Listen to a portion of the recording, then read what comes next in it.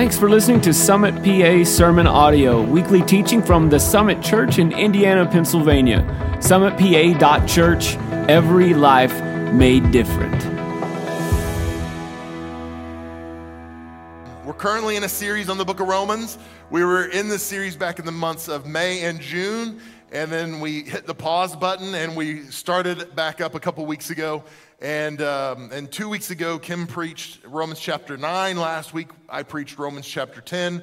And then if you are paying attention, you know that today is Romans chapter 11. So next weekend is a guest speaker, but the following weekend then will be in Romans chapter 12. And I'm telling you, I am so excited about preaching Romans chapter 12. It's one of my favorite chapters of Scripture, and it's going to be good. But let me just give you a little overview of where we're at. The book of Romans was written by the Apostle Paul to the Roman church to help bring correction to the church. It's one of the oldest churches in Christianity. It was a merger of these Jewish believers and these Gentile believers who had come together and professed their faith in Jesus, and they began worshiping together. The Roman Emperor Claudius expelled the Jews from Rome around 49 AD. They left. So the Jewish believers in the Roman church left, and now it left just the Gentile believers. So what happens is they stopped practicing some of the Jewish traditions that were part of their Christian faith. And when they came back 5 years later, when Jews were allowed to come back to Rome, basically the church looked totally different. So now there was conflict in the church, and Paul says, hey, I want to help resolve this conflict. So he writes the letter to the Roman church. And one of the predominant themes, and my hope is that you remember this, because this is key. This is key for our faith in Christ Jesus. But the predominant theme of the book of Romans is this, that God judges sin but manifests mercy through Jesus. And if we can just remember this, that God judges sin because he's holy, because he's righteous, he has to judge sin. He has no choice but to judge sin. But he also loves us. He's benevolent. He's merciful. So he extends mercy to us through the form of Jesus Christ. So Jesus is mercy to us from God. This is how this works for us. So the last couple weeks, chapters 9 and 10, Paul was speaking directly to the Jewish believers in the Roman church, and he's trying to help them understand that although they were the chosen people, God's chosen people, this is who they were and this is what their identity was, he was trying to help them see that, hey, God can choose who he wants, and he can curse basically who he wants because God is sovereign. And he was letting them know that, yes, you are chosen, but God has chosen the Gentiles as well because you rejected him, but you're not expelled from this. You can be part of this. So he's trying to help them see that they are all grafted in, that they are all together in one family, that it's the blood of Jesus that unites us all together. And that is a good reminder for churches today, that no matter what divides us politically, socially, ethnically, racially, gender, whatever it is that divides us, what unites us and brings us together is the blood of Jesus Christ. That's what unites the body of Christ. So this is where we'll pick it up in Romans chapter 11. And basically the way he starts is by saying, in light of what I said previously. So remember what he said in chapters 9 and 10. And then he says this, I ask then, has God rejected his own people, the nation of Israel? Of course not. I myself am an Israelite, a descendant of Abraham, and a member of the tribe of Benjamin. So he's trying to help them reconcile this idea now that, hey, just because you have not chosen God, it doesn't mean he's rejected you. Because he's chosen to save Gentiles doesn't mean that he's rejected you. He goes on to say this in verse 2. No, God has not rejected his own people, whom he chose from the very beginning. Do you realize what Scripture says about this? Elijah the prophet complained to God about the people of Israel and said, Lord, they have killed your prophets and torn down your altars. I am the only one left. And now they're trying to kill me too. And do you remember God's reply? He said, no, I have 7,000 others who have never bowed down to Baal. So Remember, if you remember last week, one of the things Paul does is he's talking to the Israelites or the Jewish believers is he's reminding them of what Scripture says. He's reminding them what the Old Testament says, what the law and the prophets say, and he's using this as his support. So here he quotes 1 Kings, and he's talking about the prophet Elijah. And Elijah is saying something that we've all felt. He's saying, God, I'm all alone. And haven't we all felt alone at times? Maybe you've made a stand for your faith and you felt alone, you felt isolated. Maybe you're the only one in your family serving Jesus. Maybe, I don't know, but you just felt alone. And the prophet felt this way. He said, God, I'm all alone. Do you see how alone I am? And God's like, no, you're not alone. I haven't forgotten you. I haven't abandoned you. I see where you're at. And he's using this to remind the Israelites, hey, you're not alone. God's got a place for you. God knows you. He sees you. Let me go back to verse 2, though. He says this. God has not rejected his own people whom he chose from the very beginning. Whom he chose from the very beginning. Now, last week, we talked about the doctrine of election. And we're not going to revisit everything we talked about last week. But the doctrine of election, in layman's terms, is predestination. And so if you want to hear more in depth about that, you can go back to last week and listen. But I want to walk through this with you because the word he uses here is whom he chose from the very beginning. It's a word that's commonly translated as foreknew, and it's prognosko in the Greek. Prognosko means to have knowledge beforehand, to foreknow, to predestinate. It is the same word used in chapter 8. If you remember, I'm sure all of you remember back in June when I preached on Romans chapter 8. So back in June, Romans chapter 8, we talked about this word just a little bit. Now, this word foreknew is important because this is one of the keys to understanding the doctrine of election. By saying, hey, God foreknew people, we have to understand the context because it's not an intellectual knowledge like, I know the people of this church, and some people I know better than others. It's not just an intellectual knowledge. It is a heart knowledge. It's a heart connection. Because if God knew some, then that would mean he didn't know others. And if he doesn't know people, if he doesn't know who they are intellectually, it means God has limitations. And I want you to hear this. The God I serve has no limitations. So it can't be an intellectual knowledge that God was aware of some people but not aware of others. So what it's really talking about is a knowledge of intimacy. It's a knowledge that says, I know you personally and intimately. I don't just know some facts about you. I have a heart for you. So here's the way I would compare it. I love Indiana, and I love Indiana County. Even though there are people I don't know, God is not limited by that. He knows them. So I love Indiana County, but I have a special love for the people of Summit Church. I love the church of Jesus. So I love the people that go to Saving Grace. I love the people that go to Word of Grace. I love the people that go to Grace United Methodist. All the graces I love. Greystone, we can slip them in there too because it's Greystone anyway. But I love the church, okay? But I've got a special love for the people that are part of this church. Because I've got a special knowledge of you. I know you better. So I love you differently. And here's what I believe we can see here. That in Romans chapter 8, we're talking specifically about believers. We're not talking specifically about Jewish believers. In Romans chapter 11, this verse, he's talking about a foreknowledge, foreknowing, and if I can say it this way, foreloving of the Jewish nation. And we know that there are people who opted out of that. We know that there were people like Saul, King Saul. We know that there were people like Judas who literally betrayed Jesus. They were Jewish, but they opted out of that. They were not part of the blessing, the foreloving of God. And we also know that there were non-Jewish people who opted in. We know people like Ruth, like Rahab, the prostitute who sheltered the spies, the Israelite spies. They opted in. They were blessed because of their faith in God. And so it is not restrictive in that they are chosen and these people are predestined to heaven and these people are predestined to hell, as much as it is that there is a class of people that are foreknown and foreloved, and we can opt in or opt out of that class. People can say, hey, I want to be part of that group because I want to align my life with God. I want to align my life with his character, with his principles, with his values. or they can choose not to. It is up to them. So we see this same word used in both Romans chapter 8 in regard to just believers, and again in Romans chapter 11 in regard to the nation of Israel.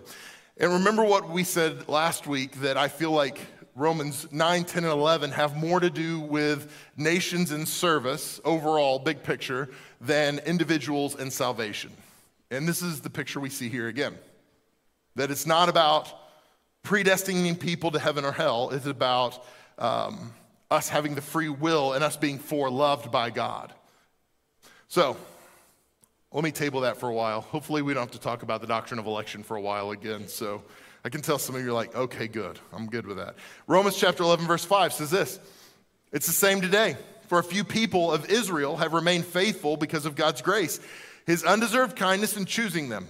And since it is through God's kindness, then, it is not by their good works. For in that case, God's grace would not be what it really is, free and undeserved. So what it's saying is that God's salvation for us is a free gift. We can't earn it. We don't deserve it.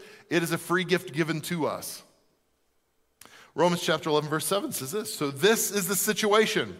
Most of the people of Israel have not found the favor of God they're looking for so earnestly. And he's saying that they're looking for it through their works, through behavior modification. If I just follow the law, then I will find the favor of God. And he goes on to say, a few have, the ones God has chosen, but the hearts of the rest were hardened, as Scripture says. So put a pin in that. The hearts of the rest were hardened. As Scripture say, God has put them into a deep sleep. To this day, he has shut their eyes so they do not see, and closed their ears so they do not hear. And he's quoting Isaiah 29 and Deuteronomy 29. Likewise, David said, let their bountiful table become a snare, a trap that makes them think all is well. Let their blessing cause them to stumble. Let them get what they deserve. Let their eyes go blind so they cannot see. Let their backs be bent forever. And this is Psalm 69 that he's quoting here. So again, Paul is using the Old Testament as his support. And what he's trying to help them see here is that ultimately, they are blind. They're incapable of saving themselves through their own ability, through their own strength, through their own morality. But they don't see that. They're struggling to see that. And he says, back up in, there it is, verse 7. He said, a few have chosen God, the ones God has chosen, but the hearts of the rest were hardened. The hearts of the rest were hardened. This is an interesting phrase. The hearts of the rest were hardened. So what is the implication? If their hearts were hardened, how are the hearts hardened? Now, the easy implication is to say God hardened their hearts. And that's actually the way some scripture reads, that God hardened their hearts. And so if God hardens their hearts, then does that mean that God is actively making us choose heaven and hell? And that's really the question. Does God actively make us choose sin and ultimately hell by hardening our hearts? Because this would go along with this idea of predestined, that God has predestined some for hell. But I don't think that's exactly what it means. That God is choosing and saying, sorry, you lost the lotto, you don't have your ticket punched, and we've got some lovely parting gifts for you. If you remember back even further back than June, back in the month of May, does anybody remember May 2022? That feels like forever ago now. May 2022, when we started our series in the book of Romans, back in Romans chapter 1. Let me read a few verses to you. Now, Paul comes in hot when he's writing to the Romans. Romans chapter 1, it is double barrel shotgun blast to the chest. He doesn't hold anything back. He just lets them have it right off the bat. So listen to what he says. In Romans 1, 18 and 19, he says, but God shows his anger from heaven against all sinful, wicked people who suppress the truth by their wickedness. They know the truth about God because he has made it obvious to them. Okay, so Paul is not talking about people outside the church. He's talking about the people inside the church. He's talking about people who have a knowledge of God and even say the right things, but living lives that are wicked.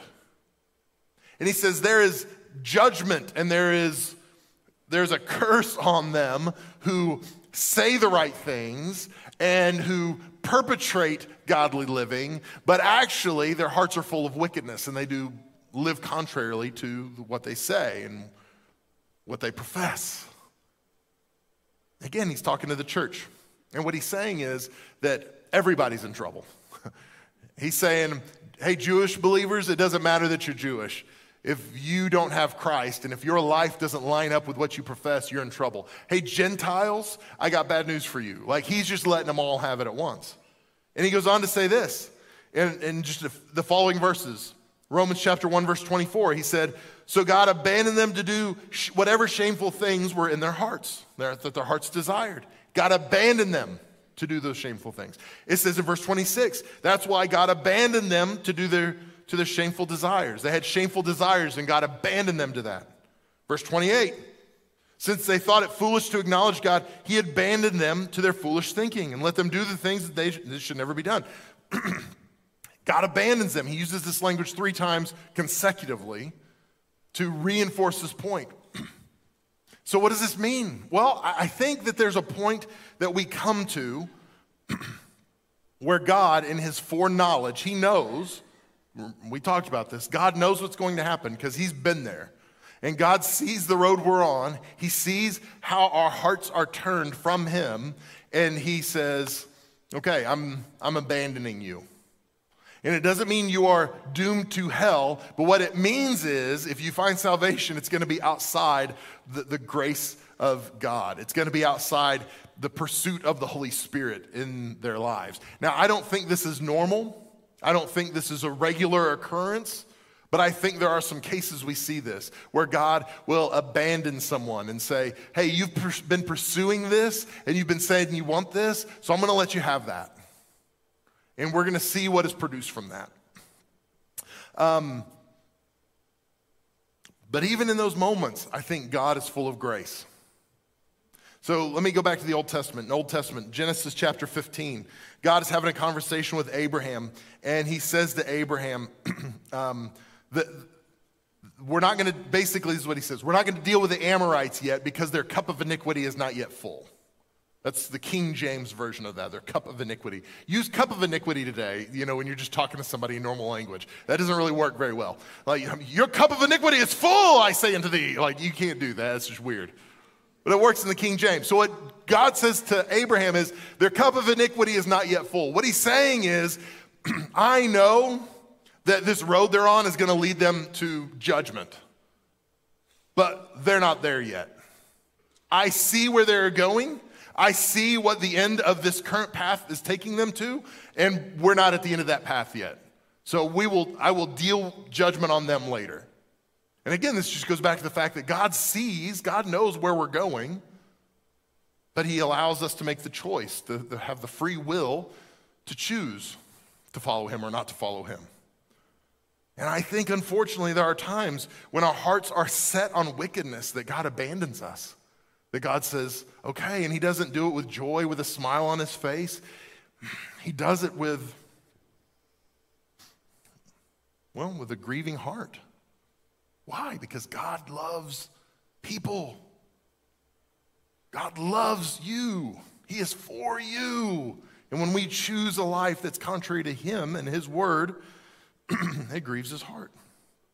So let me move on. Verse 11. Did God's people stumble and fall beyond recovery? We just said this. No. He says, of course not. They were disobedient, so God made salvation available to the Gentiles, but he wanted his own people to become jealous and claim it for themselves. Now, if the Gentiles were enriched because the people of Israel turned down God's offer of salvation, think how much greater a blessing the world will share when they finally accept it. So a couple things I want to point out here. He says, hey, has the nation of Israel, have the Jewish believers opted out of salvation? No, they have not fallen so far they can't be forgiven or redeemed. And so he said, no, they haven't lost hope. God has not abandoned you. He says, keep pursuing, keep praying. God's going to open your eyes. It says he wants them to become jealous of what the Gentiles have. Now, I don't know about you. When I think about jealousy, I think about like children. And if you've had kids, you understand sometimes kids get jealous and they're like, No, that's my ball. And it's not that they want the ball, it's just that they don't want you to have the ball. Does that make sense? And sometimes we don't grow out of that. As a youth pastor, seeing teenagers, I would see girls and guys, and there was jealousy all around relationships of teenagers. Unfortunately, sometimes those teenagers don't grow up, and they take jealousy into their adult relationships, their grown-up relationships, which jealousy shouldn't be a part of a mature believer's relationships, by the way. But sometimes that happens. And here's the thing. A girl would be like, oh, that's the guy I've been dating, and he shouldn't be going with her. And it's not that she wanted the guy. She just didn't want that girl to have that guy. Does that make sense? And the guys do the same thing. And it's not that God is saying, hey, the Jewish people should want what the Gentiles have at the expense of the Gentiles. He was not saying that this was a zero-sum game, that in order for the Jewish people to do better, the Gentiles have to do worse. That's not what he's saying. What he's saying is, I hope, my prayer is that the Jewish believers can see how good it is to be in a relationship with Jesus, that they will have an authentic faith and an authentic intimacy with God. And it's not that they'll want it at the expense of the Gentile believers, but that they would long for the same thing that Gentiles have. And here's the thing. There are people of different maturity levels in our church, whether it's here or in Blairsville. People mature differently, and your age has nothing to do with your spiritual maturity, by the way. You can be spiritually mature and maybe be a 19 or 20-year-old. You can be spiritually immature and be 85. Your age has nothing to do with your spiritual maturity. And what we want is for you to be spiritually mature and for you to be growing in your faith and for you to have an authentic affection for Jesus that's transforming your life, no matter who you are, no matter what your background is. And this is what Paul's saying to his church. He says, if the Gentiles were rich because the people of Israel turned down God's offer of salvation, think how much greater the blessing the world would share when they finally accept it. Here's what he's saying. Think how blessed we are because God opened up salvation to all of us, not just Jewish people. And he said, if the world is blessed because the Jewish people had opted out, think how much better the world would be if the Jewish nation opted in. Again, this comes back to this idea of the zero-sum game, that for one to do well, the other has to do badly.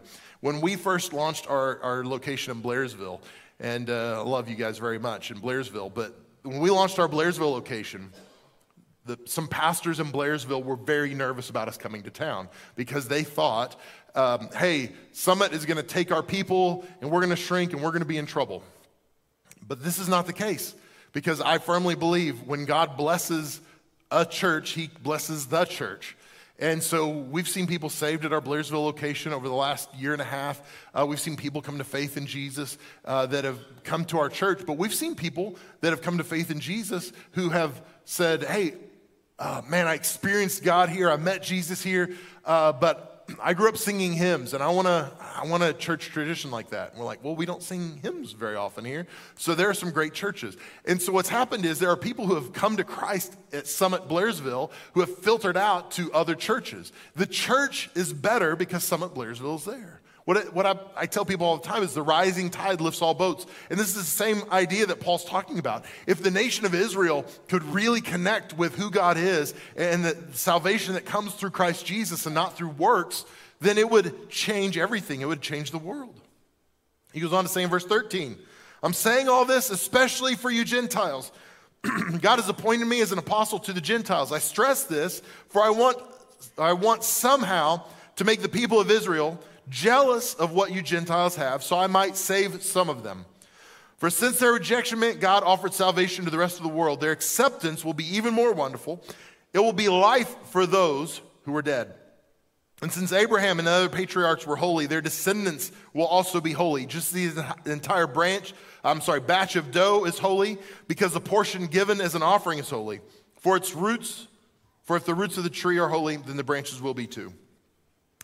So again, it's this idea that we were just talking about, that Abraham, Isaac, Jacob, the foundation of the faith of the Jews and the patriarchs of the Christian faith as well. They are holy. God wants to do something through their lineage. He expands on this idea in verse 17. But some of these branches from Abraham's tree, some of the people of Israel have been broken off. And you Gentiles, you are branches from a wild olive tree, and they've been grafted in. So now you also receive the blessing God has promised Abraham and his children, sharing in the rich nourishment from the root of God's special olive tree. But you must not brag about being grafted in to replace the branches that were broken off. You're just a branch, not the root.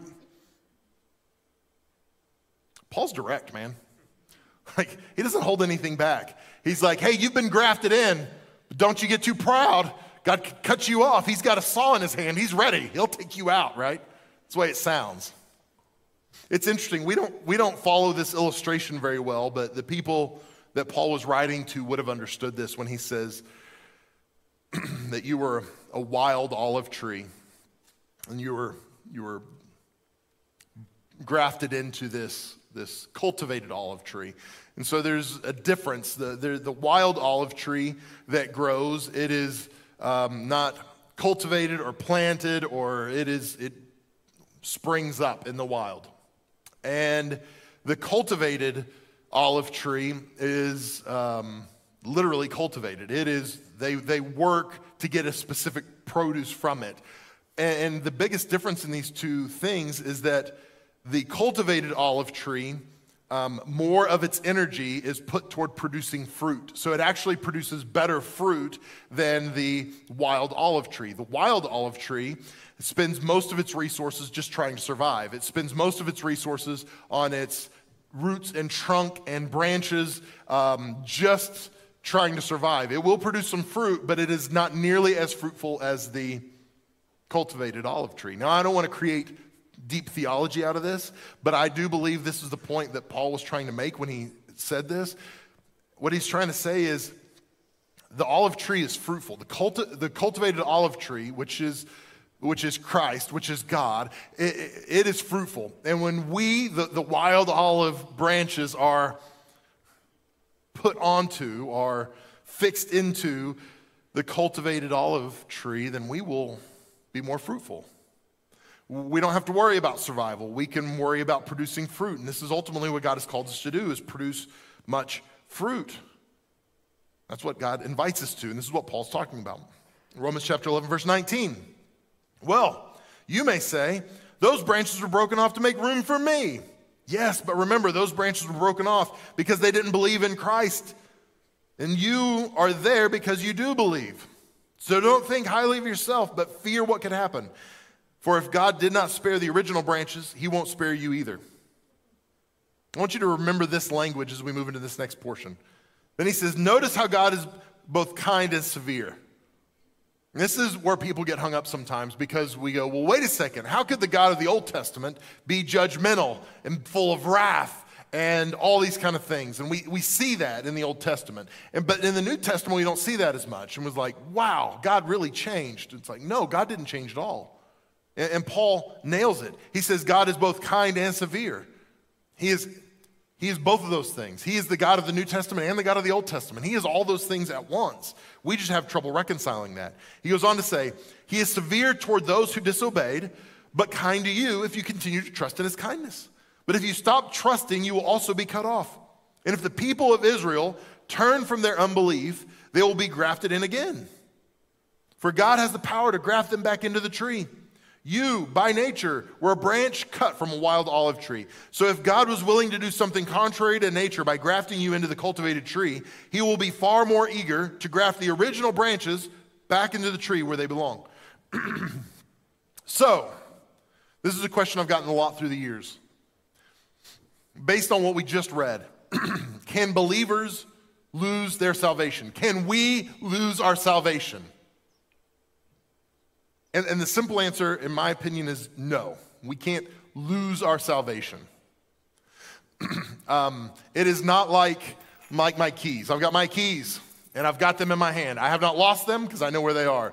But sometimes Emma is at church with me and she'll say, Daddy, I need to get in your office. Can I borrow your keys? And she will take my keys and then they will not return to me. And I do not know where they are. And I will have to look for my keys because they are no longer with me. Your salvation is not like your keys, where you go, well, where did I put that salvation? Honey, did you wash my salvation in my pants again? Don't you shrink my salvation, right? That's not how it works. We can't accidentally lose our salvation. When I was younger, I grew up in a tradition. It was a holiness tradition. And we were never told this explicitly, but somewhere along the line, I began believing that everything that was fun was probably sinful. Does anybody else relate to that a little bit? Like, you better not be whistling a happy tune because you're probably going to hell if you do that. There was a saying that I've shared with you guys before where I grew up: we don't smoke, we don't drink, we don't chew, and we don't run with girls who do. That was hard because a lot of the girls around my town that I grew up in smoked, drank, and chewed, so they were hardcore in Mustang, Oklahoma, I'm just telling you. And so we knew all the stuff we don't do. We don't do this stuff. And if you did it, you might lose your salvation. That was how I felt. That's what I believed. And so I probably was saved 10,000 times growing up. Every time there was an invitation given at church, I would respond because I was a terrible sinner, because I'd had a bad thought that week, or I fought with my sister, or whatever it was. I knew my salvation was voided because of my behavior. And what I realized is I had too cheap a view of grace. My view of grace was too flimsy, it was too small. My view of God was that He wanted me, He was rooting for me to fail. He wanted to make it hard to get into heaven. But that's not the way I view it today at all. I think God's grace is strong. I think as long as we are pursuing God, as long as we are doing our best, we're going to make mistakes, we're going to have moments. But if I am pursuing God and being earnest about repenting of my sin and turning away and crucifying my flesh every day, then I'm going to make some mistakes, but I'm not going to lose my salvation in the midst of that. So I've got a caveat. I don't think we can lose our salvation. I do think we can forfeit our salvation, though. And again, this is not an easy thing to do. You don't do it accidentally. This is something that people, remember earlier we talked about God abandoning people, and I said I think this is a rare occurrence. I don't think this is normal. But on some occasions, I think God finally does do this where He just goes, okay, I'm done. I think people can do the same thing, that people, they can know Christ, they can walk with God, they can be in relationship with Him, and then at some point, in their free will, they actively choose to walk away from God, and they say, nope, that which I knew, I don't want to know anymore. That which I walked with, I'm done walking with you. One of my favorite verses, Amos 3:3, how can two walk hand in hand if they're not going to the same place? I think we can walk with God, hand in hand with Him, and then I think we can make an active decision to go, nope, I don't want to do what you're doing. I don't want to live a life on this path anymore, so I'm going to choose a different path. Again, is that easy? No. I think it's got to be an active decision in our heart to walk away from God, to say, okay, I don't want to do that anymore. And maybe that active decision is to say, kind of what Paul was talking about. Hey, I'm going to say all the right things, but I'm still going to live however I want. Hey, I can do this because I can just ask God's forgiveness later. That is a dangerous place to be. It's presuming on the grace of God. And I think we are dangerously close to walking away from our faith if we haven't fully done that in that moment. So can we lose our salvation? No, we don't lose our salvation. But can we abandon our faith? Yeah, I think we can. I'm happy to talk more about that with you later if you'd like. I had a guy stop me last night after service and wanted to talk. We had a good conversation about it. He was wrong, but that was okay. I'm just kidding. Romans chapter 11, verse 25 says this. I want you to understand this mystery, dear brothers and sisters, so you will not feel proud about yourselves. Some of the people of Israel have hard hearts, but this will only last until the full number of Gentiles comes to Christ. We'll come back to that idea in just a moment. And so all of Israel will be saved. Come to that idea in a moment as well. As Scripture says, the one who rescues will come from Jesus. Jerusalem, and he will turn Israel away from ungodliness. And this is my covenant with them, that I will take away their sins. And this is Isaiah 59. So a couple things I want to point out. It says some of the people of Israel have hard hearts. So again, comes back to this idea, does God actively harden their hearts? I think you could make a case that God has hardened the hearts of Israel to some degree. I think you could also make the case that the nation of Israel has hardened their hearts toward God, that they have abandoned God, as I was talking about earlier. And it says, but this will only last until the full number of Gentiles comes to Christ. So this is a prophetic word. This is talking about what will happen when non-Jewish people come to faith in Jesus Christ. God knows there's a number that's going to happen that at that point, he's going to soften the hearts of Jews, of Israelites. Soften their hearts, open their eyes. Similar to what happened to the Apostle Paul when he was still Saul of Tarsus. He was on the road to Damascus. He had this encounter with Jesus and he was blinded. And then later the scales fell off his eyes and he was able to see again. And this was symbolic of the spiritual eye-opening that he had, the spiritual blindness that he had, that his eyes were open. And I think in a similar way, what's going to happen is God is going to soften the heart of the Jewish nation so that they will be more receptive to the Holy Spirit and responding to the call of God in their lives. And then it says, and so all Israel will be saved. So let me make this clear. There is end-time teaching that says the entire nation of Israel, every Israelite will be saved because of their nationality and because of their ethnicity. And I want to help you with this. I already established this earlier, but there were Jewish people who opted out of faith. And again, faith only comes, salvation only comes through Christ Jesus. And so your nationality will not matter at that point. Your ethnicity will not matter at that point. What matters is the name you proclaim as Savior, and that's Jesus. And so if the nation of Israel does not proclaim Jesus, they will not have salvation. It is just that simple. And so what he's saying is salvation will be made available to all the nation of Israel. So he's not saying that their nationality dictates that they get to sit in a special section in heaven and they're all going to make it. That's just not what it's saying. So let me move on. Verse 28.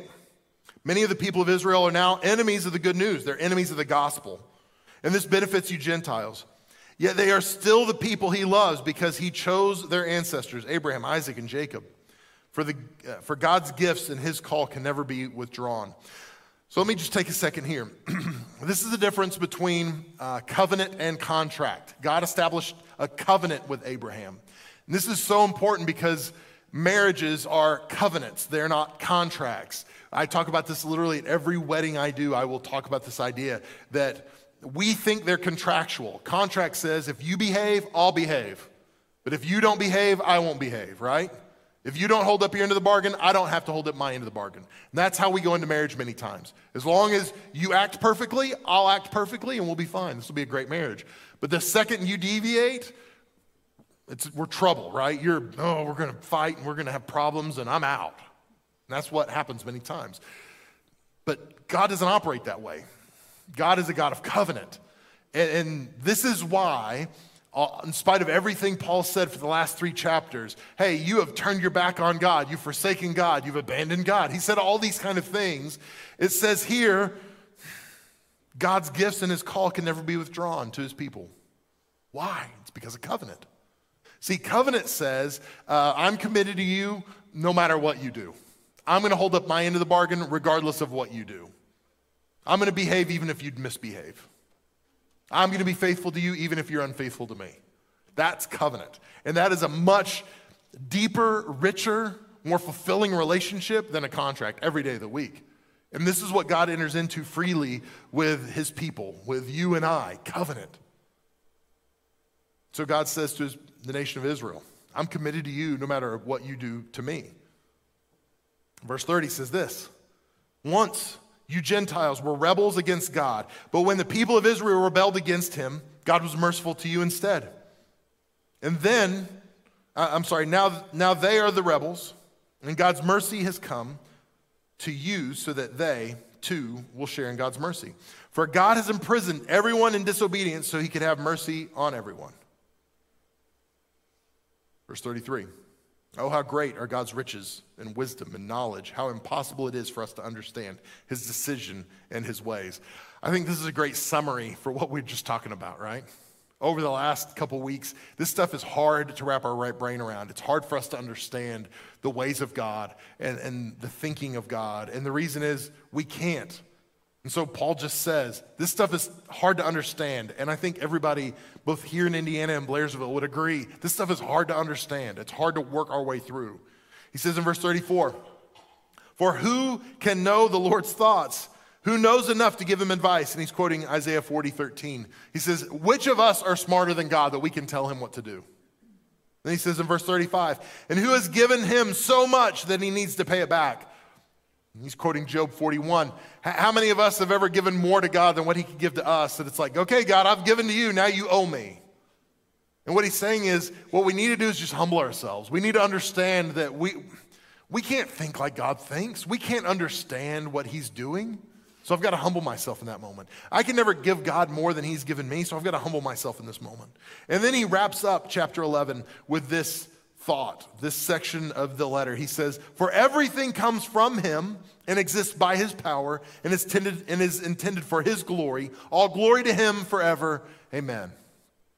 And this is a great spot for us to wrap up this section of scripture. Because this is what Paul comes back to. He says, this is what it's all about. It's all about God's glory. Whether you are a Jewish believer or a Gentile believer, what it comes back to is the glory of God.